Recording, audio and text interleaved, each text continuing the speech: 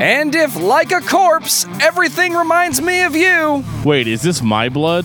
Well, if that's your blood, then you need a tourniquet because you are ready for this episode of Discography Discussion. I am Joe, that is Dan, and we are talking about Soul Embraced. Soul Embraced. AKA one of the greatest underground metal bands of all time.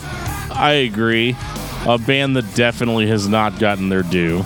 A band that has Rocky Gray, so of course I'm in. Absolutely. Right off the bat, I'm in. For sure. Lance Garvin from Living Sacrifice is also in this band. And the band eventually would go on to become Living Sacrifice. No, not exactly. Okay, well, I can dream. I mean, Bruce was on that song in the new album, and by new album, I mean, 2013? I thank you for this band in my collection. Soul Embraced is one of those bands that just comes up when somebody says something like, this is the most heavy thing I've ever heard. Well, you haven't heard Soul Embraced. I don't know if Soul Embraced is the heaviest death metal band I've ever heard by a long shot, but they are one of the more musically interesting and diverse death metal bands out there. If you can even call them death metal, really. I mean, with the exception of maybe the first album and the last album, it's pretty much all experimentation throughout. Well, before we start talking about experimentation, I want to take this time to say thank you to everyone for listening to the podcast. Thank you for listening and for subscribing. If you are not a subscriber, you can find everything Discography Discussion at DiscussMetal.com. We are on Google Play, iTunes, Stitcher, TuneIn Radio, so if you have an Amazon Echo or Google Home, you have no excuse. Ask it to play the latest episode of the Discography Discussion podcast, and it will. We're also on Facebook and on Twitter at Discuss Metal. Be sure to like, favorite, and subscribe. It really helps us out. It lets us know you're listening, and now Dan is going to tell you all about 5-star reviews. We love 5-star reviews here on Discography Discussion, and it's not just because they make us feel really warm and fuzzy inside. It's because we live in a world that is dictated by recommendations that are dictated by algorithms. And how these recommendations work is they'll take a highly rated podcast and recommend other highly rated podcasts based on user input and reviews. That's where you come in. We need you guys to review us. Let us know how we're doing. Let us know what we're not doing. We're pretty easy to get along with, guys. If you're constructive and you criticize, that's totally okay too. So just let us know. Whatever podcasting platform you use, leave us a review. We really appreciate it. Thank you so much. And we will also read them on the show whenever they pop up. We got a tweet from AC in regards to episode 76, The Offspring. Dan and I apparently enjoy very different kinds of Offspring. Personally, I don't think they hit their peak until Americana. I was also surprised there wasn't more love for Splinter. Not as good as Americana or Conspiracy of One, but for me it's up there. Thanks for doing this show, guys. You are welcome, sir. Thank you for listening and for throwing those recommendations at us and occasionally just saying, hey, I know it's not metal, but you guys should do it anyway. Yeah, we're having a little bit of fun dipping our toes into the non-metal world, so you can expect more of that soon. I don't want to put a timestamp on it and say it's going to be once a month or, once every 2 months or whatever, but occasionally we're going to throw, a discography out there that doesn't fit with our normal format. That keeps things fun and fresh for us as well as you guys. TJ Weber asks, when's this Norma Jean discussion going to happen? When it's done. Well, if that isn't the most Duke Nukem Forever excuse I've ever heard. Okay, it's not going to take 12 fucking years, but he'll be there when he's done. It's coming, man. Don't worry. You're not gonna watch the ball drop in New York and have not heard the Norma Jean episode. That's all I got to say. It's coming before 2019. You want to talk about the Slayer show now? Yeah, man. So last night I got to see a shit ton of bands that I like in one convenient package.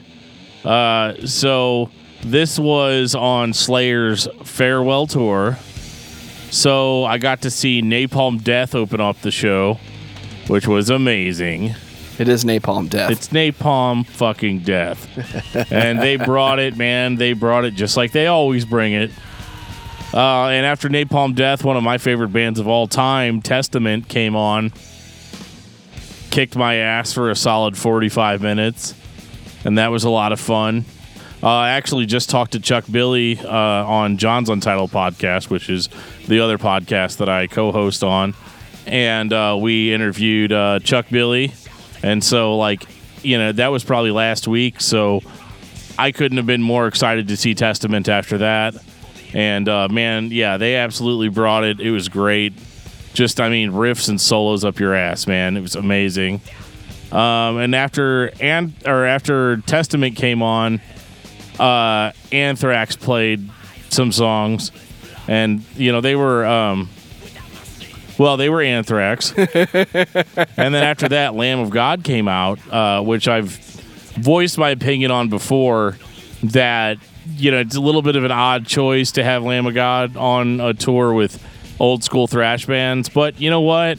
They fucking brought it, man.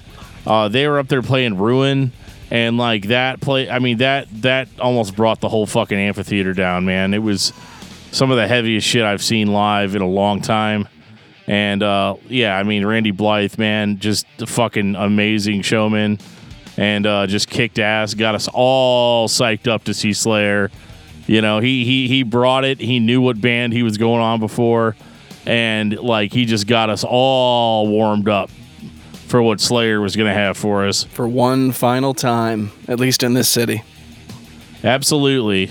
So then, of course, fucking Slayer came on. Jealousy. That's what I'm feeling right now. Yeah, man. Slayer was... Well, they were Slayer, right? Not in a negative way, but I was thoroughly impressed with how good they still sounded. Everything was fucking flawless. This band has been at it for so many years, and they just fucking blew the top off of the venue with everything. They had the fucking thrones up on the stage. They had fucking, fire going pretty much the whole time they were playing, which was kind of, it was hot enough anyway. It was 90 degrees when the sun was down on that amphitheater. I was on fire pretty much the whole time I was there. And then when Slayer came on, I was like, shit, it's got to be 400 degrees up on that stage right now. Man, they played through it. I was surprised, actually, that they didn't play an encore. I thought with it being their final tour that they would do that. But they played it completely straight, man. They played every fucking Slayer song you want to hear in a live setting, and ended it off with South of Heaven, and ended finally with Angel of Death. And that was it, man. And we all got quiet afterwards and just couldn't believe the show was over. It's shit, man. Is this going to be the final time we ever see Slayer? I guess time will tell. I can't believe they had the balls to not play an encore, because, that's a thing in all rock shows, and especially in metal shows with these bands that have been around forever. They've been around for 100 years, man. Maybe they were just sick of it, Right, because what is a acceptable Slayer encore? They walk off stage, a couple minutes goes by, and then you just start hearing the drums, and Raining Blood eventually starts. Well, here's the thing. They played Raining Blood. They played War Ensemble. They played fucking... South of Heaven. They played Angel of Death. So it's when they're done playing Angel of Death, it's in my mind, I couldn't think of if they did an encore, what is the one Slayer song everybody would be here to hear that they hadn't played already. So yeah, man, it was killer, and definitely something that I'm gonna remember for years. So yeah, man, highly recommended. If this show has not come to your town yet, you need to do whatever it is you need to do. Steal a car, rob a bank, whatever it is you got to do to get the funds together to do this shit. You need to, because it's definitely a really cool thing. In 2017, Decibel Geek brought us Rockin' Pod Expo in Nashville, Tennessee. This summer, they're doing it again. Rockin' Pod Expo 2 on August 25th. Tell us about it, Dan. We couldn't be more thrilled to be appearing at Rockin' Pod this year. In an effort to help support this amazing event, we are throwing in some perks for you guys to help raise the funds necessary to make this event happen. A $35 donation on behalf of Discography Discussion to the Rockin' Pod Expo gets you a limited edition Discography Discussion hand-painted beer glass and the option to choose what band we talk about in an upcoming episode of the podcast. This also includes your admission to the expo, access to an exclusive podcast made only for contributors to the event, and we can't wait to meet some of you guys there in person. We'll be hanging out chatting all day. Keep in mind on these perks, there are only 3 of them available, so act fast, and we hope to see you there. So, Dan, tell me about Soul Embraced. Soul Embraced is a death metal band. Well, they're kind of death metal, but we'll get into that. Their first album was death metal. Their last album is sort of death metal, but they are generally considered to be a death metal band. Their vocalist is most definitely a death metal vocalist. You could say that. He's also really good at whispering. But what we're going to get into is that Soul Embraced was notable in that they had a heavy association with the band Living Sacrifice. By heavy association, I mean Rocky Gray from Living Sacrifice is kind of the brain behind Soul Embraced. It's kind of his baby. Do Along we want with to call every it a side other band. project? Is it really a side project, though? I don't know if it is. I don't know how many side projects put out 5 albums. How many bands was Rocky in while he was putting out these Soul Embraced records? I think it was like 400 bands that Rocky Gray's in. He's in a lot of bands. Dude can play pretty much any instrument, most notably guitar and drums. And Soul Embraced was a band that was formed basically as a side project for Rocky Gray. I believe Rocky used to actually be in this death metal band called Shredded Corpse. And I believe Soul Embraced was actually formed with a member of that band as like a side project. They released like 1 song on a compilation, and then that was it. But then whenever Rocky joined Living Sacrifice, he recruited some of the Living Sacrifice guys to play in Soul Embraced, so it became like a full thing. And then I believe it was his brother-in-law, Chad Moore, who became the vocalist of Soul Embraced. And then as far as Living Sacrifice goes, we had Lance Garvin, the drummer for Living Sacrifice, playing drums. So Rocky played guitar, Chad did vocals, and Lance played drums. So you've got a band that's basically 2/3 Living Sacrifice. And then at one point, Rocky Gray would play drums and guitar on some of the songs, and that would carry over into Living Sacrifice territory. And there was that one band that some people call symphonic metal, even though they're not. And then that other band that would go on to take the place of that band. We Are the Fallen wasn't that bad, that's all I'm going to say. The band that shall not be named? Yeah. Kind of like the genre that shall not be named. We'll talk about that. It'll come up, I promise. Rocky Gray really is the guy in melodic metal in the 2000s, I think. Because he showed up on everything, or he was the go-to when somebody needed something right now. Is that accurate? Definitely. He was the guy, and I think in a lot of ways, he's still the guy. Dude can do anything. I mean, he played drums on, not the newest Project 86 album, but like 2 albums back. Wait for the Siren. He played drums on. And, that record had really good drumming. So, you do the math. Dude's a beast. 2001, For the Incomplete. Right. And before For the Incomplete came out, they had released an EP called Fleshless.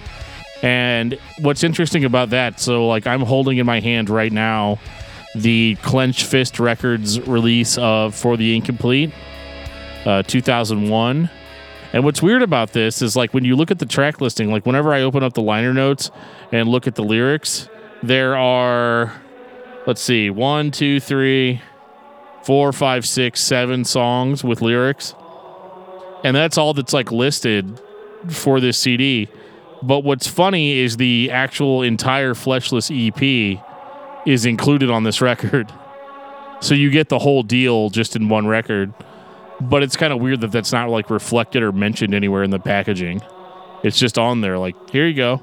Well, you got to just put your best foot forward, and if your best foot is everything you did before and everything you did now, you just go with it.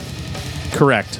Were they re-recordings or just a... No, this was just straight up the Fletchless EP dropped onto the end of the record. Bonus if you're a fan. Yeah, I mean, I like it because, like, okay, first of all, like, I don't think I need to mention this on this podcast. Anybody that knows Soul Embrace knows how hard the first record is to find anyway. Good luck. Yeah, I showed this to Joe earlier, the Clench Fist version of For the Incomplete, and I was like, nobody has this. Like, this doesn't exist really, like in the real world. Most people that have this record have it as a digital re-release that was released by Blood and Ink Records like a decade later. Like, and that's the first version of it I had. It somehow in my good fortune ended up snagging a copy of this, and I don't have any issue saying that this is probably my favorite Soul Embraced release. Mostly because it's the most death metal. What you have here is just furious drumming, courtesy of Lance Garvin, who, you know, if you've listened to the first 3 or so Living Sacrifice records, you know that this dude can play some damn death metal drums. And he does really good here. Guitar-wise, this is interesting. This is Riff-O-Rama. Early Soul Embraced had a very good penchant for writing catchy, memorable riffs. And you get that in spades here. Like, I think some of the riffs on this are some of the catchiest that I've ever heard. Ascend Into Thy Embrace, which is track 3, it has one of the most memorable introductions I've ever heard on a song. And Devour Gomorrah, track 6 is amazing. Like, the guitar work here is fantastic. Again, Rocky Gray, no stranger to awesome guitar sound, riffs, everything. And I guess, like, this record being so aggressive and being so intense and in your face really sets you up for an experience that you're not going to get overall with Soul Embraced. There's an aspect of the band later on that sounds like fake Degent to my ears. They existed at a time when metal was changing. We had nu metal gone at this point, or at least out the door when this record came out. Your death metal and melodic metal from other sides of the world, Sweden, Gothenburg, there I said it, was starting to make its way into the mainstream. But underground, we were still looking for heavy, intense thrash. And I don't know how much of it was rocky or just this is the music scene at the time for Soul Embraced, where you had these intense outbursts of speed, melodic playing, but then there were these little bits of what would become mainstream in a couple years when everybody went back to, I guess, putting melody in their heavy music. Right, well, and this is a pretty melodic record for being death metal, but, like, I love the energy that's on this record. I think the only thing that's really kind of a hindrance to it is the overall sound quality in general. It's got a little bit of a tin can sound to it. You should listen to the cassette version, which I know you have. I do not have a cassette version of this. No, I mean, you've heard it. It's pretty tinny. Is there a cassette version of this? I don't know if there is. Maybe the record that I heard first was just ripped to cassette, but yeah, it wasn't bad. Maybe, but like... It was bad. This was... I don't think it's unlistenable. I mean, I think it sounds pretty good overall for what it is. For an underground metal release, it sounds fine. It's just very, like I said, kind of tinny sounding, but still sounds heavy, sounds aggressive. Probably the most melodic moment on the album is the song "My Tourniquet," which this song deserves a little bit of special mention. It was the first song by Soul Embrace that I had ever heard, and it was on a website called Godcore.com that I used to go to all the time. Never forget to check out the coolest Christian metal bands ever. And this song "My Tourniquet" was on there. And it's not really a death metal song, really. It sounds more like an alternative rock song. Like, it's heavy as piss, but, like, It's a melodic metal breakdown. It's almost like Rocky wrote half of a song, and then it was so groovy and awesome that he just decided to go with it. Yeah, because it's like stylistically very different from any other song that's on here. It probably sounds very familiar to our listeners for a different reason if you're listening right now. Okay, so let's get the cat out of the bag. Evanescence released a song on their debut album called Fallen that was called Tourniquet, which was essentially the exact same song as this song, except they added a few lyrics, and obviously it's done in the Evanescence style, but it is still very much this song. Let's talk about the Evanescence style for a minute. Isn't it interesting how the Evanescence style was kind of this? How much of that was Rocky Gray, or how much of that was the Times? Well, I mean, obviously on this song it was all Rocky Gray, right? So which came first, Evanescence or Rocky Gray's style? Well, Rocky Gray's style, I mean, this came out in 2001. I think Fallen came out in, like, what, 2003? What year Sometime around there? did Daredevil come out with Ben Affleck? I think that was 03. It was either 02 or 03. So that was when we got My Immortal and Bring Me to Life. Right. I mean, I was pretty shocked. I mean, I remember I was riding in a car with some friends of mine, and they were listening to the new Evanescence album, or, you know, the only Evanescence album at that time. I know they had an independent release. It was still new. None of my friends in high school had that shit. So, anyway, we're listening to this album, and this song, Tourniquet, comes on. And I was like, God, this sounds so fucking familiar, and I can't figure out what it is. And then whenever she got to the chorus, she's like, my God, my tourniquet. I was like, no, they didn't. They fucking didn't. Please, God, tell me they didn't. And I'll tell you what they did do. They took this awesome solo out. I'll tell you what they did do is they gave my soul fucking herpes, man. It was so disappointing to me because I loved Soul Embraced at that time, and, you know, like, to hear this kind of shitty version of a song that I thought was really cool, like kind of one of the more unique tracks on the album, to have it done in this style, like, it just bothers the shit out of me. And what bothers me the most is I don't believe Soul Embrace was even credited for this. I blame the record label for that. The original pressing of Fallen just says all songs written by Amy Lee.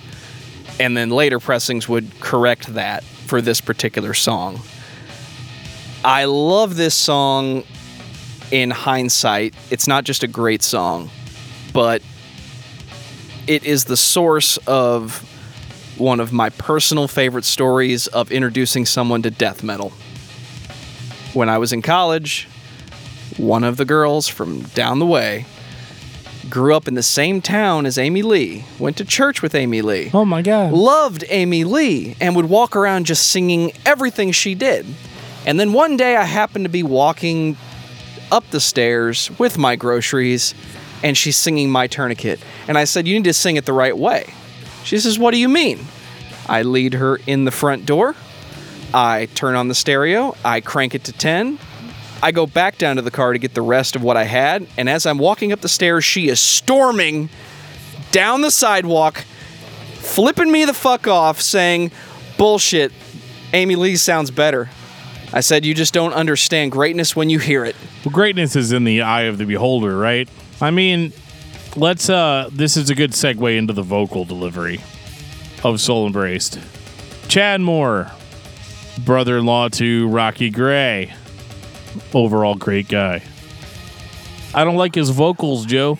I have personally never loved his vocals, but I have grown to accept them as the vocal style of Soul Embraced. Yes. I think he sounds pretty damn good on this record. It's all him. We're not going to... So on the Arch Enemy episode, we got into a knockdown drag-out about processed vocals. Luckily, this record, he sounds pretty damn good. Lots of weird whispering. You'll come to find that he's really into whispering. And he has a pretty decent growl, kind of a deeper register. His vocals are the deepest they had ever been on For the Incomplete. And I think he sounds pretty good overall on this record. For the Incomplete is kind of a classic in its scene, you know. It's that record that's hard to find. It's that record that everybody knows about. And, you know, kind of made Soul Embraced into this really big deal, this like cult underground band that had kind of a cult following. And I love it, man. It's definitely one of my favorite records. I think the hype is real. And I think For the Incomplete is a fucking great record. Please give us a vinyl re-release, Rocky. You have the power. Come on, man. Do it. We need it. We need it. The masses need this album. It is not immediately available to everyone. Come on, man. You can do it. YouTube is your friend if you want to hear this. 2002. This is My Blood. So inevitably, Soul Embrace ends up signing to Solid State Records because that was the record label the Living Sacrifice was on. And as we discussed earlier, this band was essentially 2/3 Living Sacrifice. And I want to say that Tooth and Nail Solid State had like a clause for side projects where if you're signed to our label and you have a side project, you have to pretty much, you know, be in it. You know, like it has to come out on our label. You know, which makes sense because what if it's huge? You know, look at Dashboard Confessional, you know, versus versus Further Seems Forever, you know. Like that's a classic example, you know. Which is funny because Brandon Ebel of Tooth and Nail Records like basically gave Chris Carava his blessing, saying that like he could go do another label.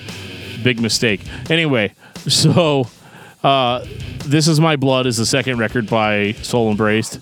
Came out a couple years later in 2002. Or I guess really just a year later. Because For the Incomplete was 2001. This album also, it's Lance Garvin of Living Sacrifice, Rocky Gray of Living Sacrifice, and Chad Moore.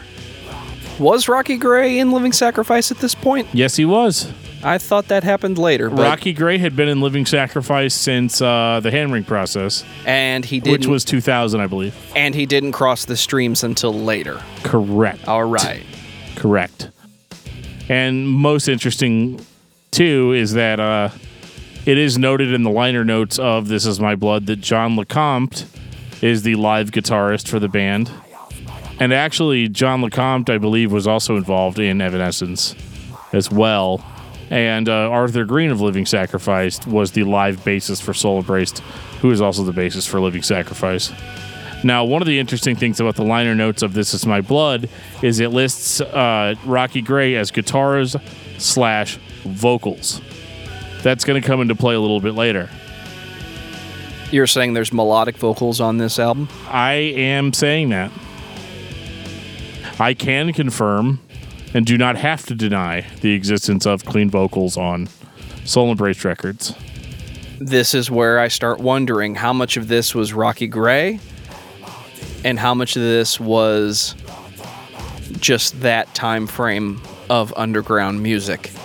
And I'm leaning towards the common element, which is Rocky Gray. As we go on, it's going to become more apparent that it's Rocky Gray.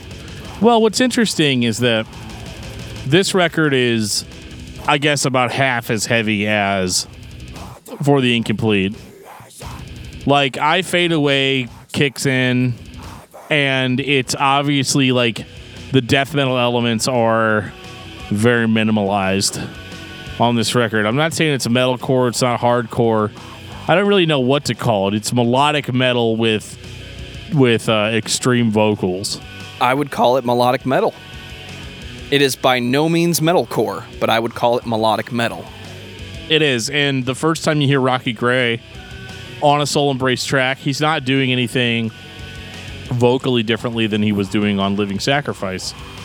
He's basically like shouting a clean. You get to that chorus and he's like, fade away. You know, he's basically just shouting. He's not really singing, but it does turn into singing later on in the record. Now, I like This Is My Blood. I think the riffs are catchy. Again, that was a common theme with For the Incomplete, is that the riffs were catchy. The drumming was good. The band was heavy. They sounded good. The only real issue I have with this record is the vocals sound like absolute shit. It's a slightly lower sound quality compared to the original. But like it shouldn't be. That's also going back with 2018 ears. Is it though? Like, I mean, these vocals sound heavily processed. It's like we always make fun of Trust Company for having whispered vocals. And on This Is My Blood, I feel like the vocals are very whispery. Like very wispy, like You're very heavily absolutely processed correct. vocals. That's also what was typically done for this style of vocal. Layering, and inevitably there was a whisper track in there somewhere. Well, yeah, and that's all because of Zao. Compared to how it was done later, though, you're right. And I personally don't like this album as much as the first. I don't know if it's my least favorite, but I listen to it the least. I like it for the melodic aspects. Like, I think it's one of their better overall albums, but it's definitely got some weird stuff that takes place on it. Like, the clean vocals are inserted in places where I don't think they necessarily fit. And the band fakes you out a lot. Like, there's a lot of tracks that start off sounding like something that you would hear from, For the Incomplete.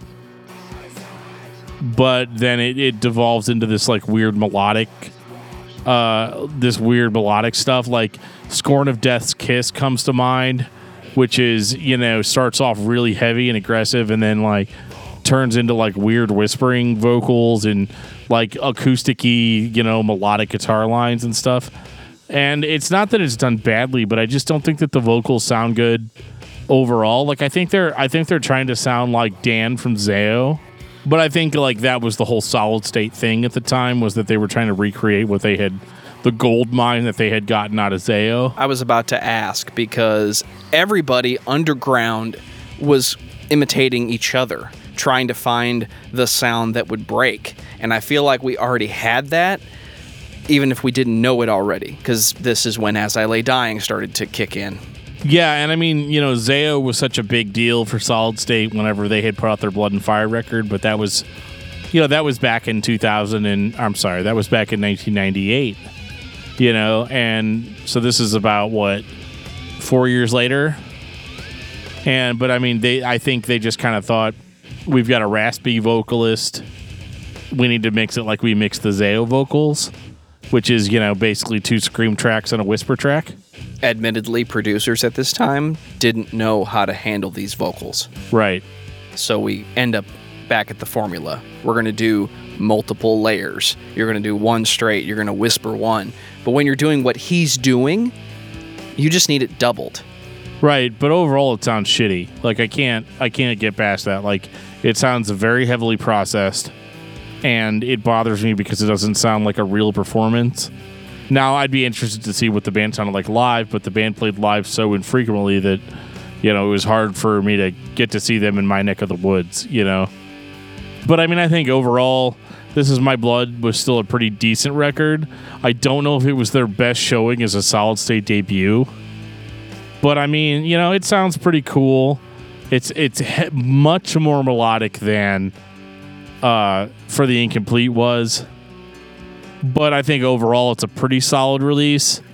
And I'm giving it a lot of credit because it's significantly better than the next release. 2003, Immune. Oh boy. I give it a pass on the sound quality because I like Parade of Chaos so much. This is also when the guitars started to sound fake. I don't know who to blame, because that was a thing on Solid State and Tooth and Nail for a few years. Okay, well, I understand if it's like 1999 or it's 2000 or it's 2001. I could understand during those years why somebody would be like, you know what the kids like right now? They like Korn. They like Seven Dust. They like Slipknot. They like Mudvayne. They like nu metal. Why the hell a band that would start off as a death metal band and put out a great record like For the Incomplete, and even This Is My Blood, why would they think that it would be like totally socially acceptable to put out a nu metal album in 2003? And you guys can bitch at me all you want and argue with me all you want about it not being new metal. But I mean, Jesus Christ, just listen to it. You don't like Rocky's Line 6 pod guitar sound? Not a big fan of it. You don't like the digital drum set that was used to record these sounds? Do you think it was digital? It absolutely sounds digital.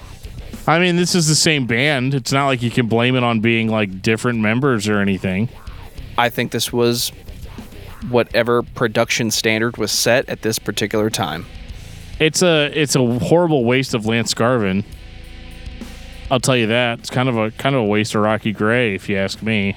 Speaking of Zao, Self-Titled and Parade of Chaos would have very similar qualities.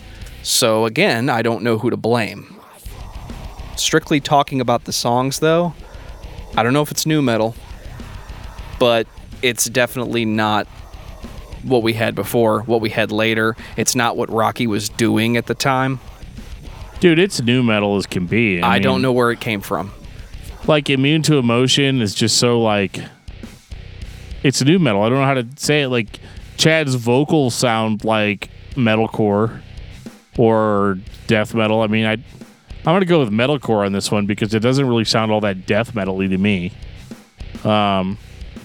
You know, Immune to Emotion, I think, was supposed to be like the strong opener, but like it kind of falls flat. Like the heaviness isn't there. There's no like grit, you know? Like, and again, I think this could just be the time period it was recorded in. This was 2003. This is when we started to be able to record at home with software and actually... But this wasn't recorded at home. This was recorded at Pointer's Palace with Barry Pointer. And this was the time... Like when the same studios did not know how to master and record digital. This is the same studio. They did not know how to do it yet. This is the same guy, the same studio that put out fucking Blood and Fire Bring Rest.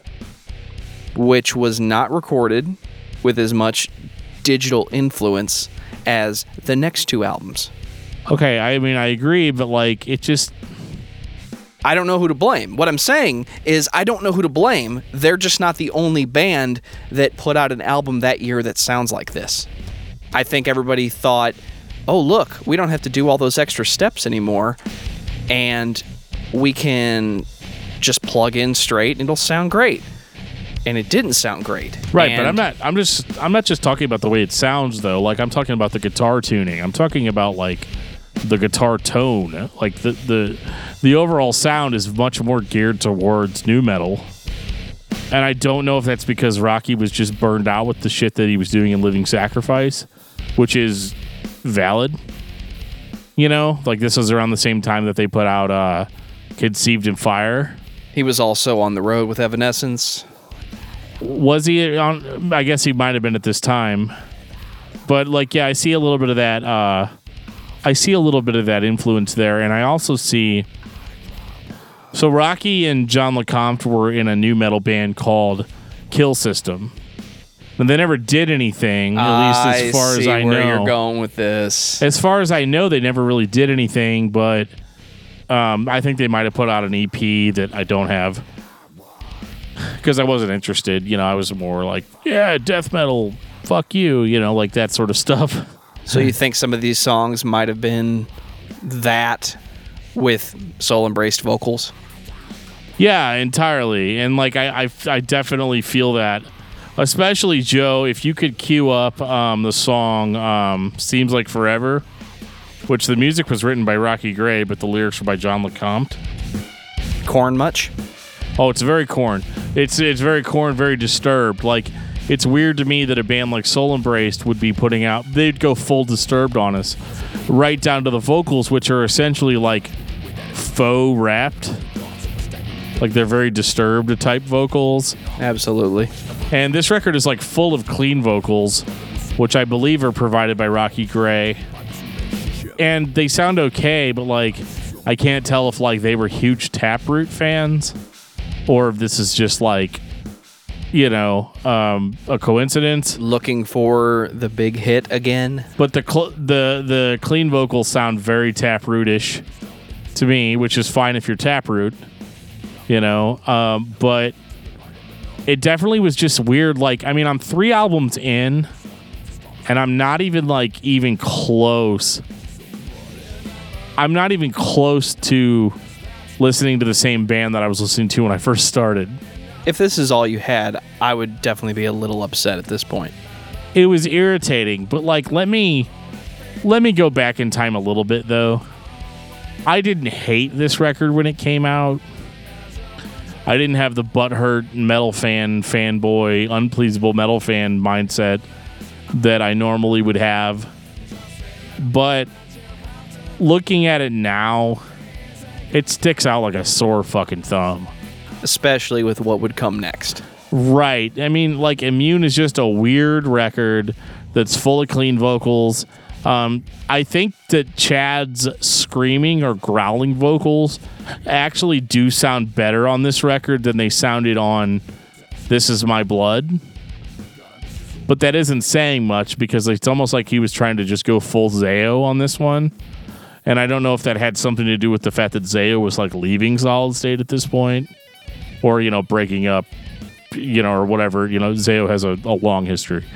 But you ready to do a revisited on that yet? We might do a Zayo revisited. We'll see if that's in the cards. I'm going to wait at least a year, though, because people are so sick of hearing me talk about Zayo. But if they haven't gotten used to it by now, they don't know you as well as I do. Right. Well, whenever I co-host on John's Untitled podcast, every time I say Zayo, he just bleeps it out. So there's that. But what's funny is that on Immune, I just couldn't really get into the very basic song structure. But some of the good things I will say about the record is that I feel like the lyrics are very personal on this record, and there is genuine emotion behind a lot of it. There's a song called Existence in Despair, and that song is he sings in the chorus, or you're all there is in my life. Without you, I'm blinded. I don't remember exactly. I don't remember, but anyway, it's about emptiness and this is my existence, and those songs actually do sound pretty damn genuine, and so I can't discredit the whole record for being a style that I don't appreciate that year. Some of the songs are very redeemable. I Bury You is a very sincere, angry song. Someone Walked Across My Grave is a very sincere song. Existence in Despair and Abandon, where we're talking about actual daddy issues, kind of stuff, which is very new metal. So it makes sense. Here's to a the certain question: extent. If they played it live and it didn't sound like this record sounds, would you be happy to hear it? Probably, yeah. Like I said, I've never had the pleasure of seeing Soul Embraced live, so it's possible that my opinion could be different about some of these songs, but for the most part, man, I just was like, okay, this is a record that came out. It exists. It's a thing. But it just never really hit me on the level of some of their other stuff. And so I was pretty disappointed as a fan. And then after that, Soul Embrace kind of just disappeared. Right around the same time that Living Sacrifice disappeared. And then came back. Right. So remind me again, Living Sacrifice went away. And correct. Then Rocky Gray continued with Evanescence. A couple things together and brought back Living Sacrifice. And then that band would go on to release Soul Embrace 2008 Dead Alive. Am I remembering that accurately? You're not. Please correct me. It's true that Living Sacrifice did come back after a few years. However, Soul Embraced actually came back with a brand new lineup. So at this point, they had kind of grown beyond being like a Living Sacrifice side project. Or, whatever you want to call it. But they were definitely trying to do the Soul Embraced thing full time. And so a few new members joined the band. Because up to this point, every Soul Embraced album was Lance Garvin, Rocky Gray, and Chad Moore. And they are very much on this record as well. Lance Garvin, Rocky Gray, and Chad Moore. But then they have a guy named Devin, and they've got a guy named Jeff. So they've rounded out the lineup, and it's a full band pick. It's actually pretty impressive. And I remember thinking, like, holy shit, Soul Embraced is actually back. You know, like they're going to be a real thing now. And they were. They put a record out called Dead Alive. And I remember being really stoked about it because of the singles that I'd heard off of it prior to it being released, because the last thing we got out of this band was Immune. And I wasn't like overly impressed with that record. But I heard, you know, the singles they released, which was Breaking Point and Curtain of Deceit. And these songs sounded a lot more like This Is My Blood. They never really went back to the For the Incomplete sound, at least not yet. It's melodic metal. It's melodic metal. It's basically This Is My Blood Part 2. I remember saying things to Buddy, you know, about like, this is the record that should have come after This Is My Blood. And it's almost like a movie franchise that just like ignores a bad sequel that was released. You know, like it just kind of continues on in a similar vein to what we'd had prior. So this is very much like This Is My Blood Part 2. It's a little bit, you know, darker of a record, but I think overall it retains the Soul Embrace sound that they had established on This Is My Blood. And I like the fact that it was called Dead Alive, which is a reference to the song, to the movie Dead Alive, the famous Peter Jackson film. In all of its greatness. Yes. And AKA Brain Dead, depending on which country you're in. I was a little bummed out that there wasn't a sound clip on this record that was like, I kick ass for the Lord. But anyway, this record was really cool, man. Breaking Point was awesome. Curtain of Deceit was great.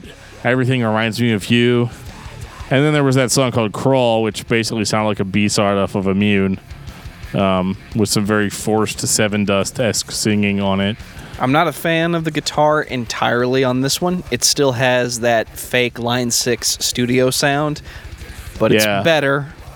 This was 2008. We were starting to figure this shit out with digital recording and studios and impulses. Yeah, I mean, overall it sounded heavier, obviously, than Immune, which that didn't take much. It sounded like a melodic metal. Right, with a few death metal touches here and there. Yeah, it was Soul Embraced. The most out-of-place aspect of Soul Embraced has always been the vocals after the first record. Correct. And so the vocals sound like shit on this record. Again, I mean, I'm sorry. Like I said, I'm sure Chad's a great guy, and I'd love to talk to him. I mean, Chad, we want to do the interview. But this is all he's ever done, right? Is Soul Embraced. As far as I know, yeah. And again, like, I want to do the interview. I'm sure he's a great dude, and I'd love to talk to him. But the thing is that, like, the vocals sound like total shit. I'm not really criticizing Chad's performance as a vocalist, but I think there were a lot of weird things that were done to his vocals because the producer or whomever just couldn't figure out, like, how do we make this sound good? Or how do we make this sound cooler? Or how do we make it sound extreme? And how they do it is they do, you know, 2 vocal tracks and they throw some whispering shit on there. But I think he does sound better on this record overall. Like, it is improving. But again, like Joe was saying about the guitar sound, it is improving. And there is something about the guitar sound that is going to carry on into the next record that I don't like. And that's that whenever the band decides it's going to play a breakdown or play something super heavy, I don't really know how to put my finger on it. Maybe Joe can explain it better, but it just sounds fucking weak. Like, it's just like, it's like tap, tap, tap, tap versus like chung, chung, chung, chung. I don't know, like... It's that single string metalcore breakdown that when it's recorded digitally the way this record and other albums of the time were recorded, you're not moving any air. You're just capturing the raw sound of the string going pluck, pluck. But then you edit it in a way where you're taking out all of the ring and the low resonance that you would have if it was being recorded through an actual amp. It's best described as the origin of the degent sound. where it was stopping on purpose. I actually think this album is closer to For the Incomplete than any other album. I think if this was mastered or mixed a little bit shittier, it would sound very close to the first record that we all love so much. Well, I disagree a little bit in the sense that, like, this record is very hooky, it's very melodic, it has a lot of choruses and shit, which, with the exception of, like, My Tourniquet, didn't really exist on For the Incomplete. Like, this is definitely the more modern Soul Embrace. This is the same Soul Embrace that put out This Is My Blood, you know? You could definitely hear that. But I agree that if it sounded a little bit shittier, it might sound more brutal than it does. But all that being said, this was a great comeback record for the band. Like, it definitely, like, piqued my interest a lot in the band again, and I was like, okay, I could listen to 3 more This Is My Bloods. If you pull an Immune again, I'm out. You know, but, you know, I'm willing to accept that record as this is your band's that record. Every band has that record, you know. But most bands. Yeah, and that's fine. But you know, I definitely thought that this was a strong release. And it did keep me interested in the band despite the vocals. But, you know, I think overall they did a pretty good job. So, you know, great job, Soul Embrace. Thank you very much. To the best of my knowledge, some point between 2008 and 2012, Evanescence quit. Gone. Meaning everybody except I said it, shit, decided not to do that band anymore. Right. There was a band that came out of that called We Are the Fallen. Correct. That was called what they were called because it was the members of Evanescence that recorded the original release Fallen. Right. And it sounds like Evanescence with a different vocalist. Basically, yes. So for me personally, I was not expecting Soul Embraced to release a new album. Then Dan shows up and says, pull up YouTube. Yeah, so they released a lyric video for a new song called They Live, We Sleep. And Roddy Piper was nowhere in sight. And I remember saying something along the lines of, dude, they're going back to For the Incomplete. I don't think that's true, looking back. But I do remember there was Cthulhu in the video, so that's a thing. Right, that was good enough for me, right? I mean, it was better than Cloverfield. I just heard heavy, intense, and I was looking forward to it. And what we got was kind of that. I wouldn't say it was For the Incomplete, but it's Soul Embrace playing heavy again. And like we said earlier, you get the fake, not really degent, what I would call the Soul Embraced breakdown. Yeah, like, I remember thinking that this was kind of weak sounding, but I could hear where the band was trying to go with it. And, like, yeah, it definitely doesn't hit as hard as it could. Like, I actually think They Live, We Sleep is the worst song on the album. My opinion. I'm a much bigger fan of Like a Corpse. And, like, Awaken the Catalyst is really good. Perversion of the Cross is great. Counterfeit Gospel is great. And, you know, like, this album is chock full of great songs. And again, the vocals still sound kind of like shit.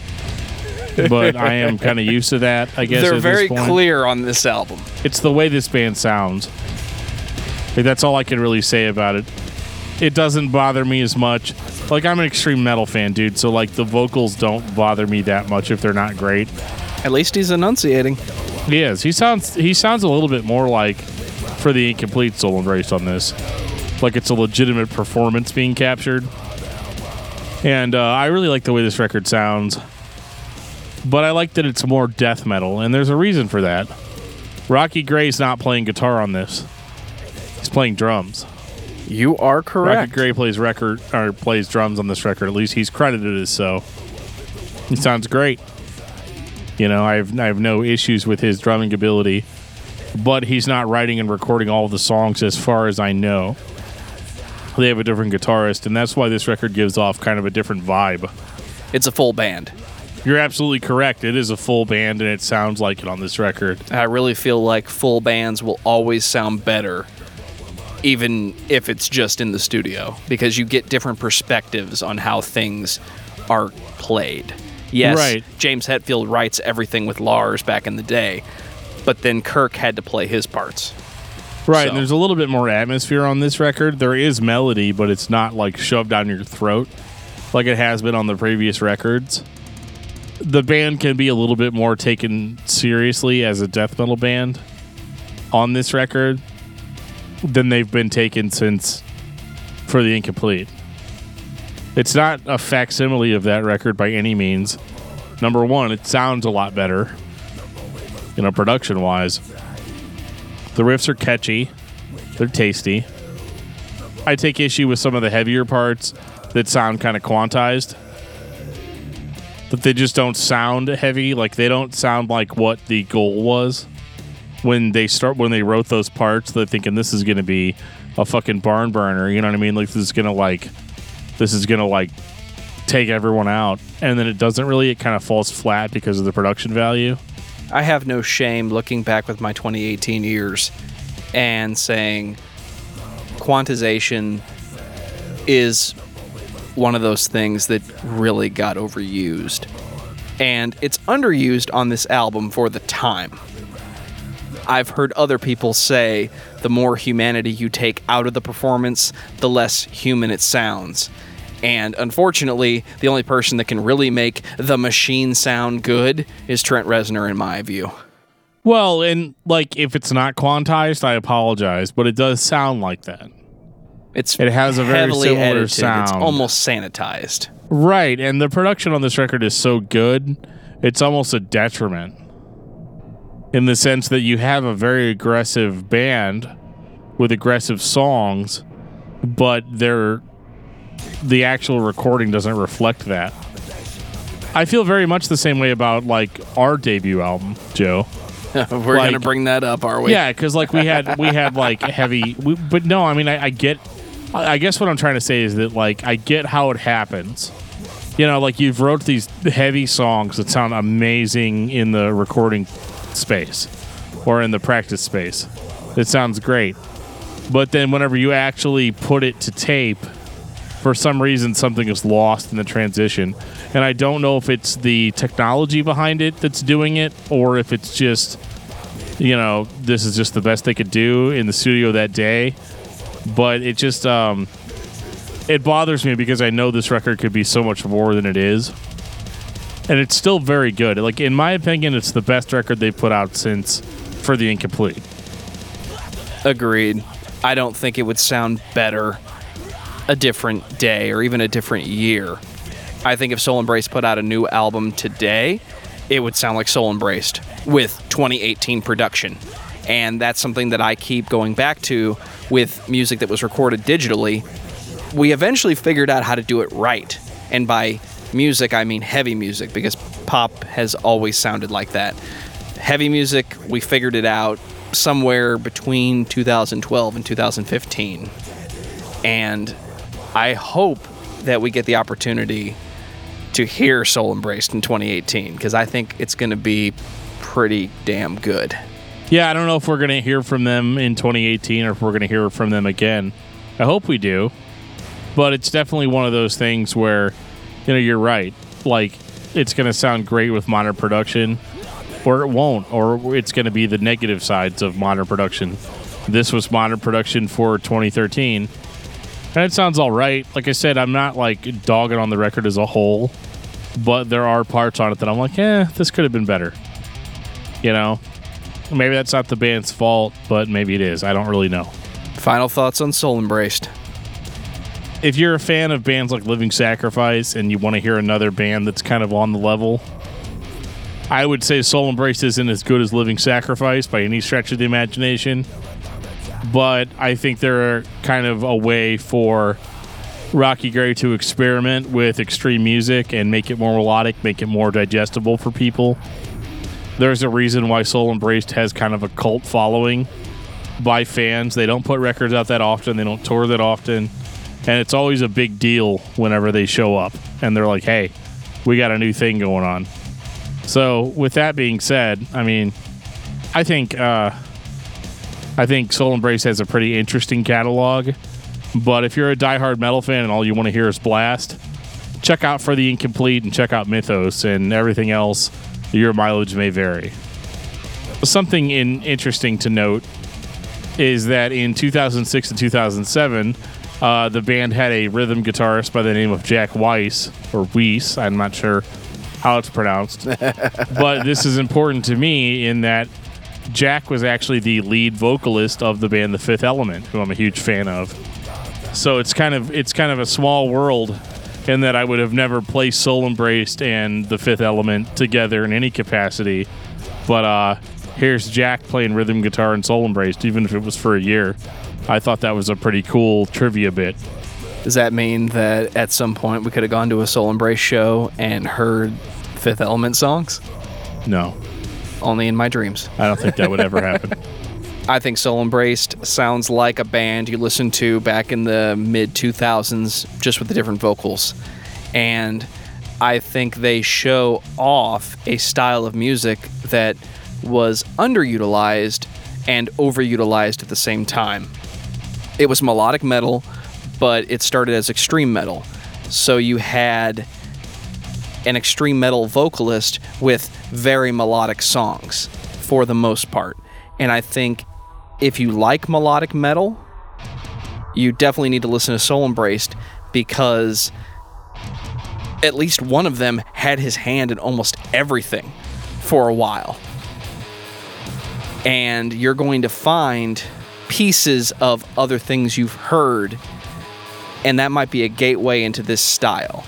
Because at first, if you're not into this type of vocal, you're not going to enjoy it.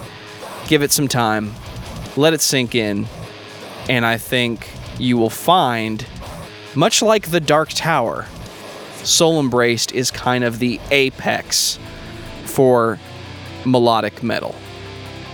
So what's your album of the week, Dan? My album of the week, probably More Than Suffering by Thy Pain. For me this week, I was listening to Project 86, and the album I go back to the most is Songs to Burn Your Bridges by. I love that album. I think in many ways it is the definitive Project 86 release, at least of the original band, which I admit is my favorite. One thing that we found out right before we started recording, Jason from Primer 55 has passed away. Totally unexpected. I didn't know that he was having any problems until today. I'm going to be listening to Introduction to Mayhem all day tomorrow. Yep.